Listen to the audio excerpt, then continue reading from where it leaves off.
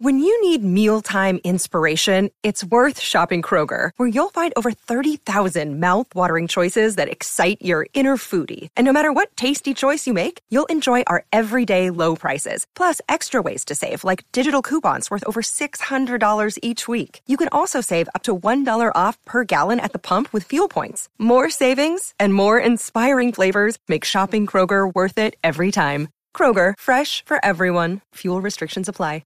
Well, it's Christmas time, and you know what that means. It means it's time for A Christmas Carol. This is one of my favorite Christmas stories out there. I just love all the different voices and the characters and the settings. It's such an evocative book that just really brings home the meaning of Christmas and what this season is all about. Now, if you're freaking out because you're worried about what happens to Sherlock, don't fret yourself at all, because we're going to be coming right back to A Study in Scarlet, but it being Christmas time, I just had to put this out there, had to share it with you guys, and really, I think you're going to enjoy this book. But don't worry, we'll be getting back to A Study in Scarlet very soon. As always, A Christmas Carol is going to be serialized, which means you're going to get a section of the book for the next couple weeks. However, if you want the full book in its entirety, unabridged, as a whole, one download, nice and easy, you can just go to anotherworldaudiobooks.wordpress.com/free. And there, you'll just put in your email address, and I'm going to send you a code and a link that'll allow you to get the entire audiobook for free, no interruptions, just the whole audiobook in all of its glory. So again, if you don't want to wait, and you want the whole audiobook now, just go to anotherworldaudiobooks.wordpress.com/free. The link is also in the description of the podcast, or you can just go to anotherworldaudiobooks.wordpress.com/free. And now, without further ado, I give you A Christmas Carol. A Christmas Carol, in prose, being a ghost story of Christmas, by Charles Dickens. Preface. I have endeavoured in this ghostly little book to raise the ghost of an idea, which shall not put my readers out of humour with themselves, with each other, with the season, or with me. May it haunt their houses pleasantly, and no one wish to lay it. Their faithful friend and servant, Charles Dickens. December 1843. Stave 1. Marley's Ghost. Marley was dead. To begin with, there is no doubt whatever about that. The register of his burial was signed by the clergyman, the clerk, the undertaker, and the chief mourner. Scrooge signed it, and Scrooge's name was good upon change for anything he chose to put his hand to. Old Marley was as dead as a doornail. Mind, I don't mean to say that I know, of my own knowledge, what there is particularly dead about a doornail.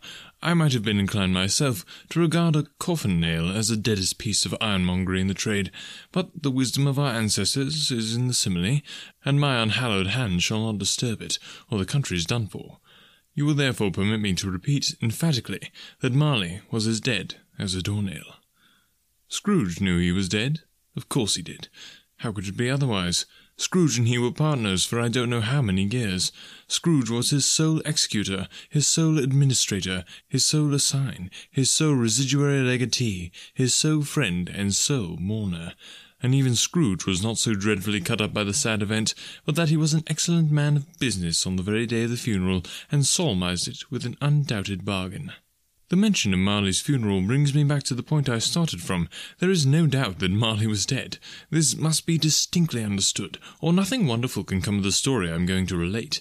If we were not perfectly convinced that Hamlet's father died before the play began, there would be nothing more remarkable in his taking a stroll at night, in an easterly wind, upon his own ramparts, than there would be in any other middle-aged gentleman rashly turning out after dark in a breezy spot, say St. Paul's churchyard, for instance, literally to astonish his son's weak mind. Scrooge never painted out old Marley's name. There it stood, years afterwards, above the warehouse door, Scrooge and Marley. The firm was known as Scrooge and Marley. Sometimes people new to the business called Scrooge, and sometimes Marley, but he answered to both names. It was all the same to him. Oh, but he was a tight-fisted hand at the grindstone, Scrooge, a squeezing, wrenching, grasping, scraping, clutching, covetous old sinner, hard and sharp as flint, from which no steel had ever struck out generous fire. Secret and self-contained and solitary as an oyster. The cold within him froze his old features, nipped his pointed nose, shrivelled his cheek, stiffened his gait, made his eyes red, his lips thin blue, and spoke out shrewdly in his grating voice. A frosty rime was on his head, and on his eyebrows, and his wiry chin. He carried his own low temperature always about with him. He iced his office in the dog days, and didn't thaw at 1 degree at Christmas. External heat and cold had little influence on Scrooge. No warmth could warm, no wintry weather chill him, no wind that blew was bitterer than he, no falling snow was more intent upon its purpose, no pelting rain less open to entreaty. Foul weather didn't know where to have him. The heaviest rain and snow and hail and sleet could boast of the advantage over him in only one respect. They often came down handsomely, and Scrooge never did. Nobody ever stopped him in the street to say, with gladsome looks, "My dear Scrooge, how are you? When will you come to see me?" No beggars implored him to bestow a trifle. No children asked him what it was o'clock. No man or woman ever once in all his life inquired the way to such and such a place of Scrooge. Even the blind men's dogs appeared to know him, and when they saw him coming on, would tug their owners into doorways and up courts, and then would wag their tails as though they said, "No eye at all is better than an evil eye, dark master." But what did Scrooge care? It was the very thing he liked, to edge his way along the crowded paths of life, warning all human sympathy to keep its distance, was what the knowing one called nuts to Scrooge. Once upon a time, of all the good days in the year, on Christmas Eve, old Scrooge sat busy in his counting-house. It was cold, bleak, biting weather, foggy withal, and he could hear the people in the court outside go wheezing up and down, beating their hands upon their breasts, and stamping their feet upon the pavement stones to warm them. The city clocks had only just gone 3, but it was quite dark already. It had not been light all day, and candles were flaring in the windows of the neighbouring offices, like ruddy smears upon the palpable brown air. The fog came pouring in at every chink and keyhole, and was so dense without, that although the court was of the narrowest, the houses opposite were mere phantoms. To see the dingy cloud come drooping down, obscuring everything, one might have thought that nature lived hard by, and was brewing on a large scale. The door of Scrooge's counting-house was open, that he might keep an eye upon his clerk, who in a dismal little cell beyond, a sort of tank, was copying letters. Scrooge had a very small fire, but the clerk's fire was so very much smaller that it looked like one coal. But he couldn't replenish it, for Scrooge kept the coal-box in his own room, and so surely as the clerk came in with the shovel, the master predicted that it would be necessary for them to part. Wherefore the clerk put on his white comforter and tried to warm himself at the candle, in which effort, not being a man of a strong imagination, he failed. "A Merry Christmas, Uncle! God save you!" cried a cheerful voice. It was the voice of Scrooge's nephew, who came upon him so quickly that this was the first intimation he had of his approach. "Bah!" said Scrooge. "Humbug!" He had so heated himself with rapid walking in the fog and frost, this nephew of Scrooge's, that he was all in a glow. His face was ruddy and handsome, his eyes sparkled, and his breath smoked again. "Christmas a humbug, Uncle!" said Scrooge's nephew. "You don't mean that, I'm sure." "I do," said Scrooge. "Merry Christmas! What right have you to be merry? What reason have you to be merry? You're poor enough." "Come then," returned the nephew gaily. "What right have you to be dismal? What reason have you to be morose? You're rich enough." Scrooge, having no better answer ready on the spur of the moment, said, "Bah!"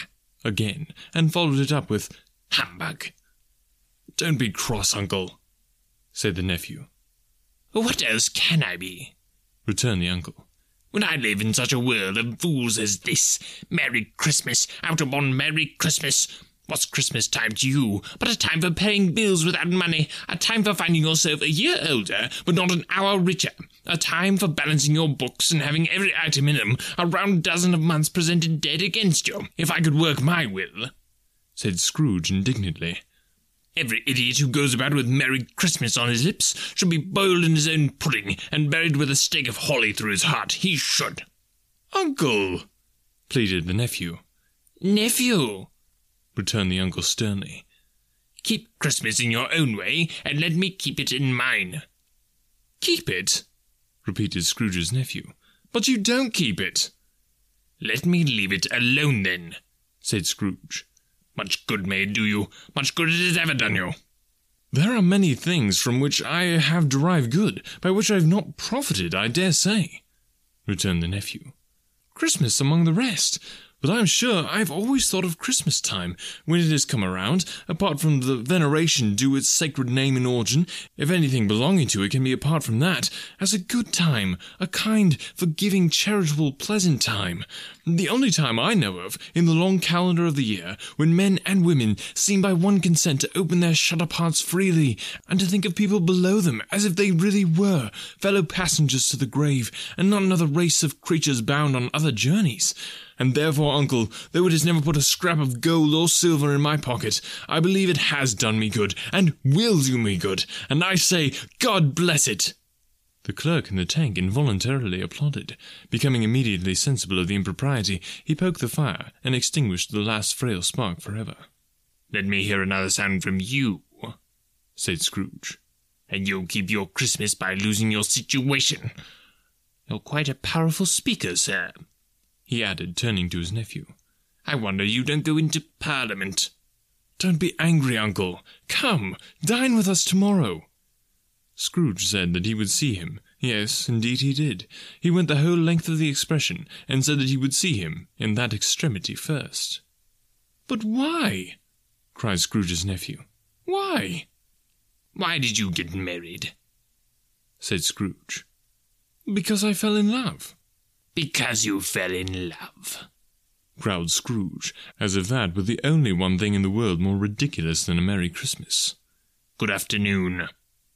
"Nay, uncle, but you never came to see me before that happened. Why give it as a reason for not coming now?" "Good afternoon," said Scrooge. "I want nothing from you. I ask nothing of you. Why cannot we be friends?" "Good afternoon," said Scrooge. "I am sorry, with all my heart, to find you so resolute. We have never had any quarrel to which I have been a party, but I have made the trial in homage to Christmas, and I'll keep my Christmas humour to the last. So, a Merry Christmas, uncle." "Good afternoon," said Scrooge. "And a Happy New Year." "Good afternoon," said Scrooge. His nephew left the room without an angry word notwithstanding. He stopped at the outer door to bestow the greetings of the season on the clerk, who, cold as he was warmer than Scrooge, for he returned them cordially. "There's another fellow," muttered Scrooge, who overheard him.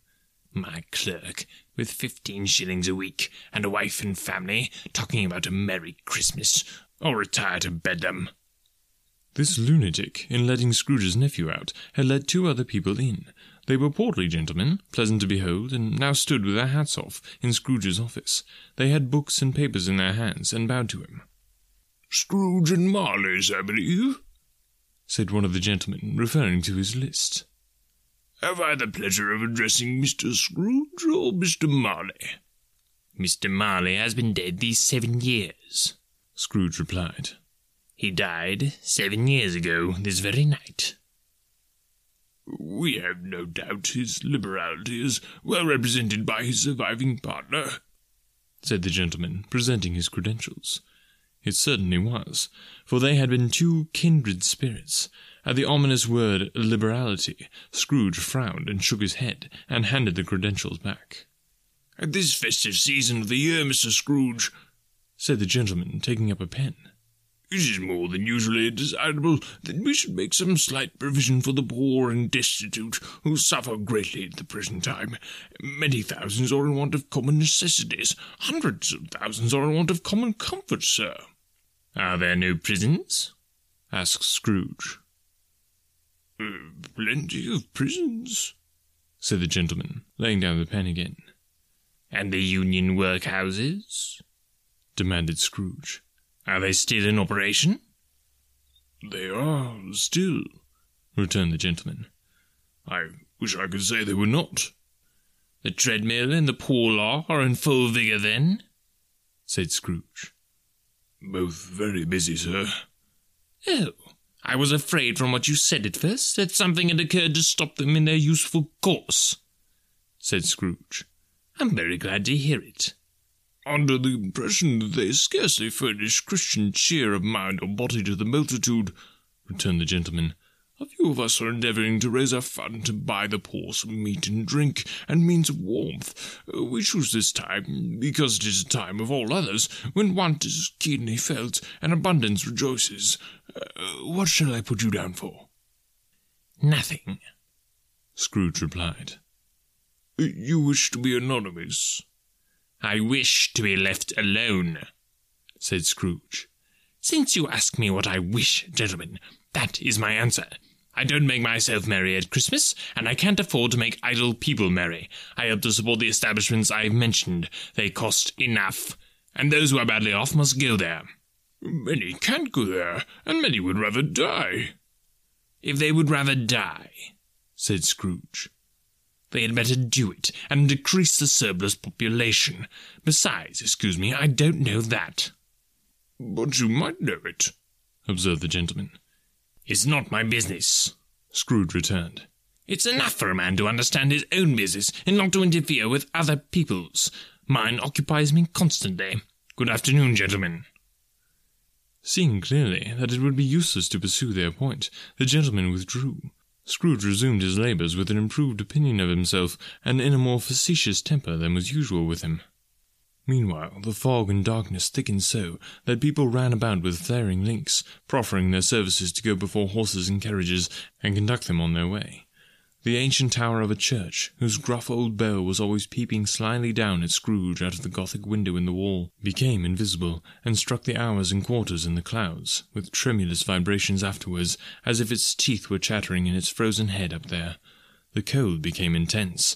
In the main street, at the corner of the court, some labourers were repairing the gas pipes, and had lighted a great fire in a brazier, round which a party of ragged men and boys were gathered, warming their hands and winking their eyes before the blaze in rapture. The water plug being left in solitude, its overflowing suddenly congealed and turned to misanthropic ice. The brightness of the shops, where holly sprigs and berries crackled in the lamp heat of the windows, made pale faces ruddy as they passed. Poulterers' and grocers' trades became a splendid joke, a glorious pageant, with which it was next to impossible to believe that such dull principles as bargain and sale had anything to do.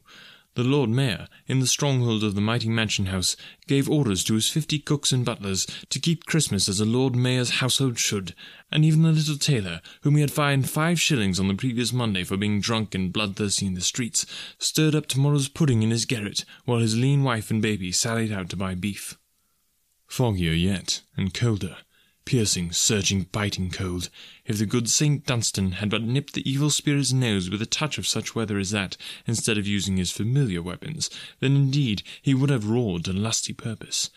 The owner of one scant young nose, gnawed and mumbled by the hungry cold as bones are gnawed by dogs, stooped down at Scrooge's keyhole to regale him with a Christmas carol, but at the first sound of "God bless you, merry gentlemen, may nothing you dismay," Scrooge seized the ruler with such energy of action that the singer fled in terror, leaving the keyhole to the fog and even more congenial frost.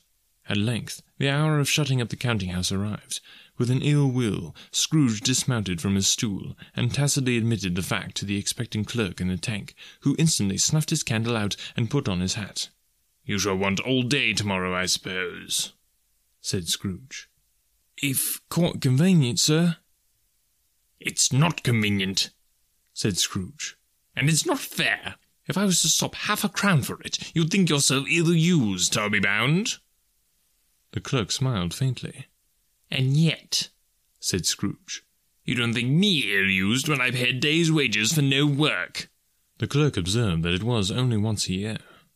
"A poor excuse for picking a man's pocket every 25th of December," said Scrooge, buttoning his great coat to the chin. "But I suppose you must have the whole day. Be here all the earlier the next morning." The clerk promised that he would, and Scrooge walked out with a growl. The office was closed in a twinkling, and the clerk, with the long ends of his white comforter dangling below his waist, for he boasted no greatcoat, went down a slide on Cornhill, at the end of a lane of boys, 20 times, in honour of it being Christmas Eve, and then ran home to Camden Town as hard as he could pelt to play at Blindman's Bluff. Scrooge took his melancholy dinner in his usual melancholy tavern, and having read all the newspapers and beguiled the rest of the evening with his banker's book, went home to bed. He lived in chambers which had once belonged to his deceased partner, They were a gloomy suite of rooms, in a lowering pile of buildings up a yard, where it had so little business to be, that one could scarcely help fancying it must have run there when it was a young house, playing at hide-and-seek with other houses, and forgotten the way out again. It was old enough now, and dreary enough, for nobody lived in it but Scrooge, the other rooms being all let out as offices. The yard was so dark that even Scrooge, who knew its every stone, was fain to grope with his hands. The fog and frost so hung about the black oak gateway of the house that it seemed as if the genius of the weather sat in a mournful meditation on the threshold. Now, it is a fact that there was nothing at all particular about the knocker on the door, except that it was very large. It is also a fact that Scrooge had seen it, night and morning, during his whole residence in that place. Also, that Scrooge had as little of what is called fancy about him as any man in the city of London, even including, which is a bold word, the corporation, aldermen in livery. Let it also be borne in mind that Scrooge had not bestowed one thought on Marley since his last mention of his 7 years dead partner that afternoon. And then, let any man explain to me, if he can, how it happened that Scrooge, having his key in the lock of the door, saw in the knocker, without its undergoing any immediate process of change, not a knocker, but Marley's face. Marley's face. It was not an impenetrable shadow as the other objects in the yard were, but had a dismal light about it, like a bad lobster in a dark cellar. It was not angry or ferocious, but looked at Scrooge, as Marley used to look, with ghostly spectacles turned up on his ghostly forehead. The hair was curiously stirred, as if by breath or hot air, and though the eyes were wide open, they were perfectly motionless. That, and its livid colour, made it horrible. But its horror seemed to be in spite of the face and beyond its control, rather than a part of its own expression. As Scrooge looked fixedly at this phenomenon, it was a knocker again. To say that he was not startled, or that his blood was not conscious of a terrible sensation to which it had been a stranger from infancy, would be untrue. But he put his hand upon the key he had relinquished, turned it sturdily, walked in, and lighted his candle. He did pause, with a moment's irresolution, before he shut the door, and he did look cautiously behind it first, as if he half expected to be terrified with the sight of Marley's pigtails sticking out into the hall. But there was nothing on the back of the door, except the screws and nuts that held the knocker on. So he said, "Pah! Pah!" and closed it with a bang. The sound resounded through the house like thunder. Every room above, and every cask in the wine merchant's cellar below, appeared to have a separate peal of echoes of its own. Scrooge was not a man to be frightened by echoes. He fastened the door, and walked across the hall and up the stairs, slowly too, trimming his candle as he went. You may talk vaguely about driving a coach and six up a good old flight of stairs, or through a bad young Act of Parliament, but I mean to say, you might have got a hearse up that staircase, and taken it broadwise, with the splinter bar towards the wall, and the door towards the balustrades, and done it easy. There was plenty of width for that, and room to spare, which is perhaps the reason why Scrooge thought he saw a locomotive hearse going on before him in the gloom. Half a dozen gas lamps out on the street wouldn't have lighted the entry too well, so you may suppose that it was pretty dark with Scrooge's dip. Up Scrooge went, not caring a button for that. Darkness is cheap, and Scrooge liked it, but before he shut his heavy door, he walked through his rooms to see that all was right. He had just enough recollection of the face to desire to do that. Sitting-room, bedroom, lumber-room, all as they should be. Nobody under the table, nobody under the sofa. A small fire in the grate, spoon and basin ready, and the little saucepan of gruel. Scrooge had a coal in his head, upon the hob. Nobody under the bed, nobody in the closet, nobody in his dressing-gown, which was hanging up in a suspicious attitude against the wall. Lumber-room as usual, old fire-guard, old shoes, 2 fish-baskets, washing-stand on 3 legs, and a poker. Quite satisfied, he closed his door and locked himself in. Double locked himself in, which was not his custom. Thus secured against surprise, he took off his cravat, put on his dressing-gown and slippers, and his nightcap, and sat down before the fire to take his gruel. It was a very low fire indeed, nothing on such a bitter night. He was obliged to sit close to it, and brood over it, before he could extract the least sensation of warmth from such a handful of fuel.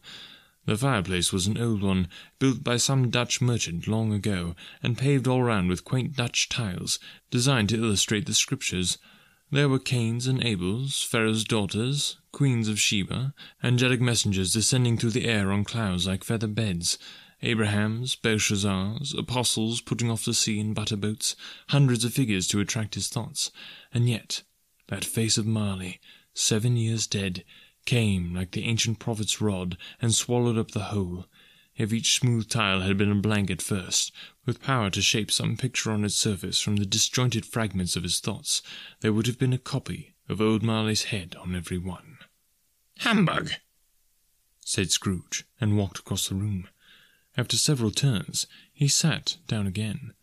As he threw his head back in the chair, his glance happened to rest upon a bell, a disused bell, that hung in the room, and communicated for some purpose now forgotten with a chamber in the higher story of the building. It was with great astonishment, and with a strange, inexplicable dread, that as he looked, he saw this bell begin to swing.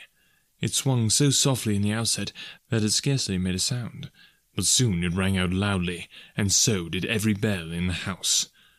This might have lasted half a minute, or a minute, but it seemed an hour. The bells ceased as they had begun, together. They were succeeded by a clanking noise, deep down below, as if some person were dragging a heavy chain over the casks in the wine merchant's cellar. Scrooge then remembered to have heard that ghosts in haunted houses were described as dragging chains. The cellar door flew open with a booming sound, and then he heard the noise much louder, on the floors below, then coming up the stairs, then coming straight towards his door. "It's humbug still," said Scrooge. "I won't believe it."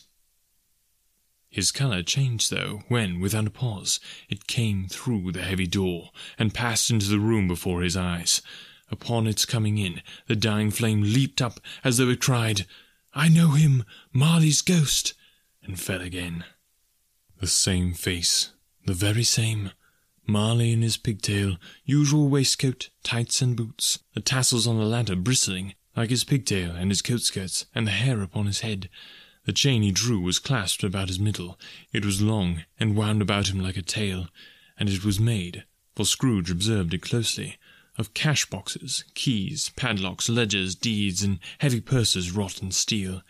His body was transparent, so that Scrooge, observing him, and looking through his waistcoat, could see the 2 buttons of his coat behind.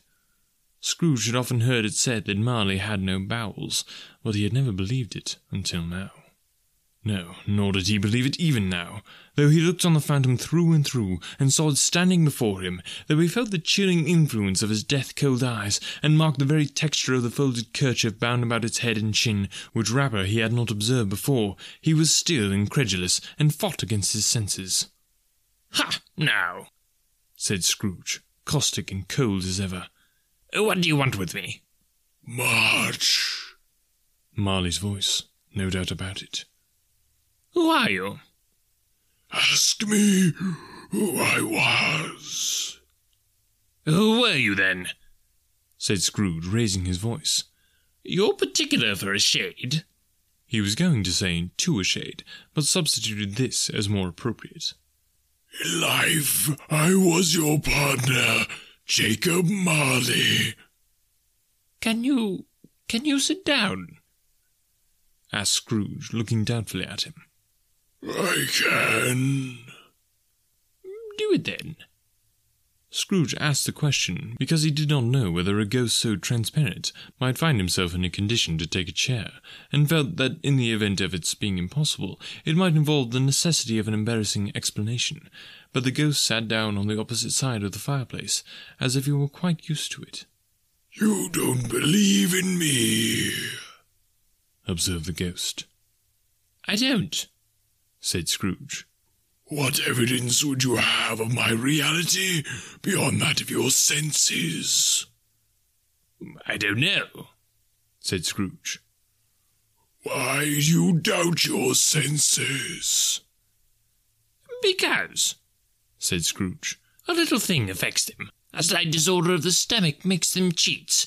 You may be an undigested bit of beef, a blot of mustard, a crumb of cheese, a fragment of an underdone potato. There's more of gravy than of grave about you, whatever you are." Scrooge was not in the habit of cracking jokes, nor did he feel in his heart by any means waggish then. The truth is that he tried to be smart, as a means of distracting his own attention and keeping down his terror, for the spectre's voice disturbed the very marrow in his bones. To sit, staring at those fixed, glazed eyes, in silence for a moment would play, Scrooge felt, the very deuce with him. There was something very awful, too, in the spectre's being provided with an infernal atmosphere of its own. Scrooge could not feel it himself, but this was clearly the case, for though the ghost sat perfectly motionless, its hair and skirts and tassels were still agitated as by the hot vapour from an oven. "You see this toothpick?"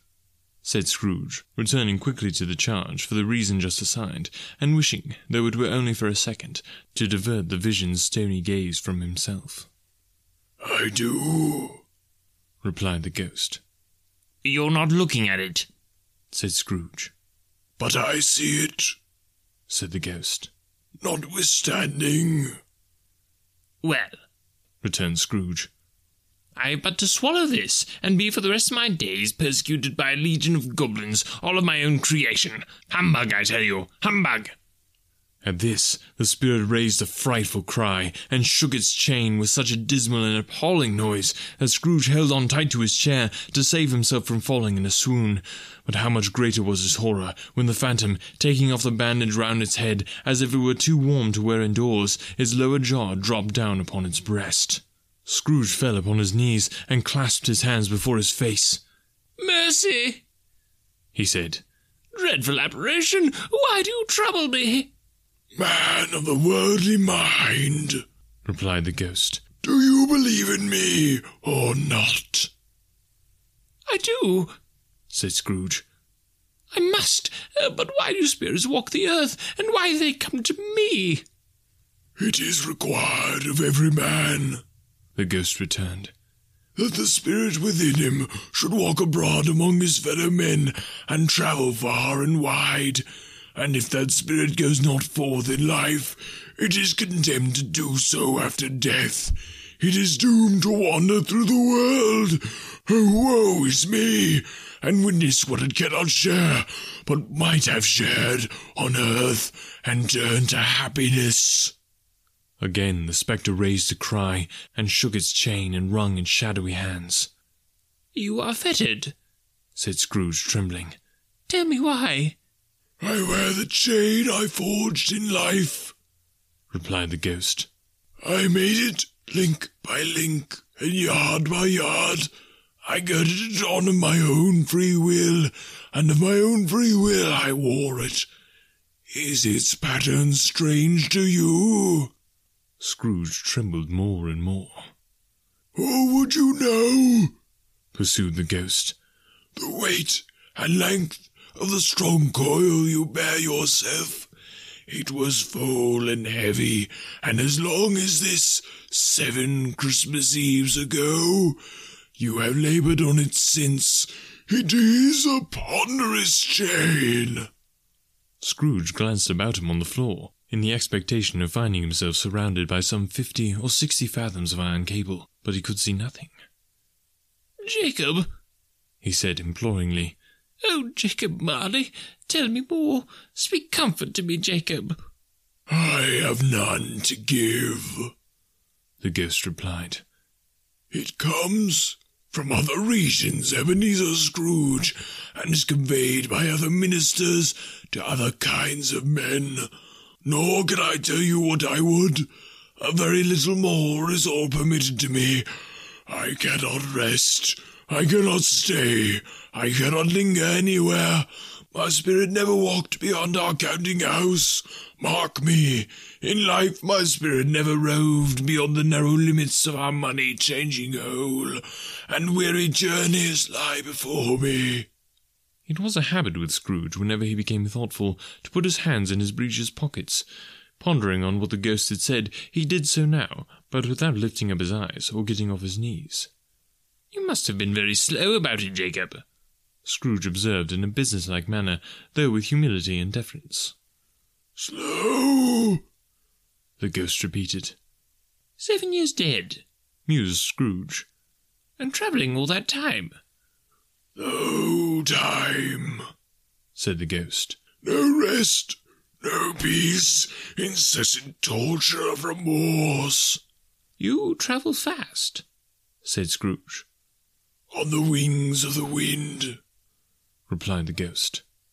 You might have gotten over a great quantity of ground in 7 years, said Scrooge. The ghost, on hearing this, set up another cry, and clanked its chain so hideously in the dead silence of the night that the ward would have been justified in indicting it for a nuisance. "Oh, captive bound and double-ironed," cried the phantom, "not to know that ages of incessant labour by immortal creatures for this earth must pass into eternity, but for the good of which is susceptible is all developed. Not to know that any Christian spirit, working kindly in its little sphere, whatever it may be, will find its mortal life too short for its vast means of usefulness. Not to know that no space of regret can make amends for one's life opportunity misused. Yet such was I, oh, such was I." "But you were always a good man of business, Jacob," faltered Scrooge, who now began to apply this to himself. "Business!" cried the ghost, wringing its hands again. "Mankind was my business. The common welfare was my business. Charity, mercy, forbearance, and benevolence were all my business. The dealings of my trade were but a drop of water in the comprehensive ocean of my business." It held up its chains at arm's length, as if that were the cause of all its unavailing grief, and flung it heavily upon the ground again. "At this time of the rolling year," the spectre said, "I suffer most.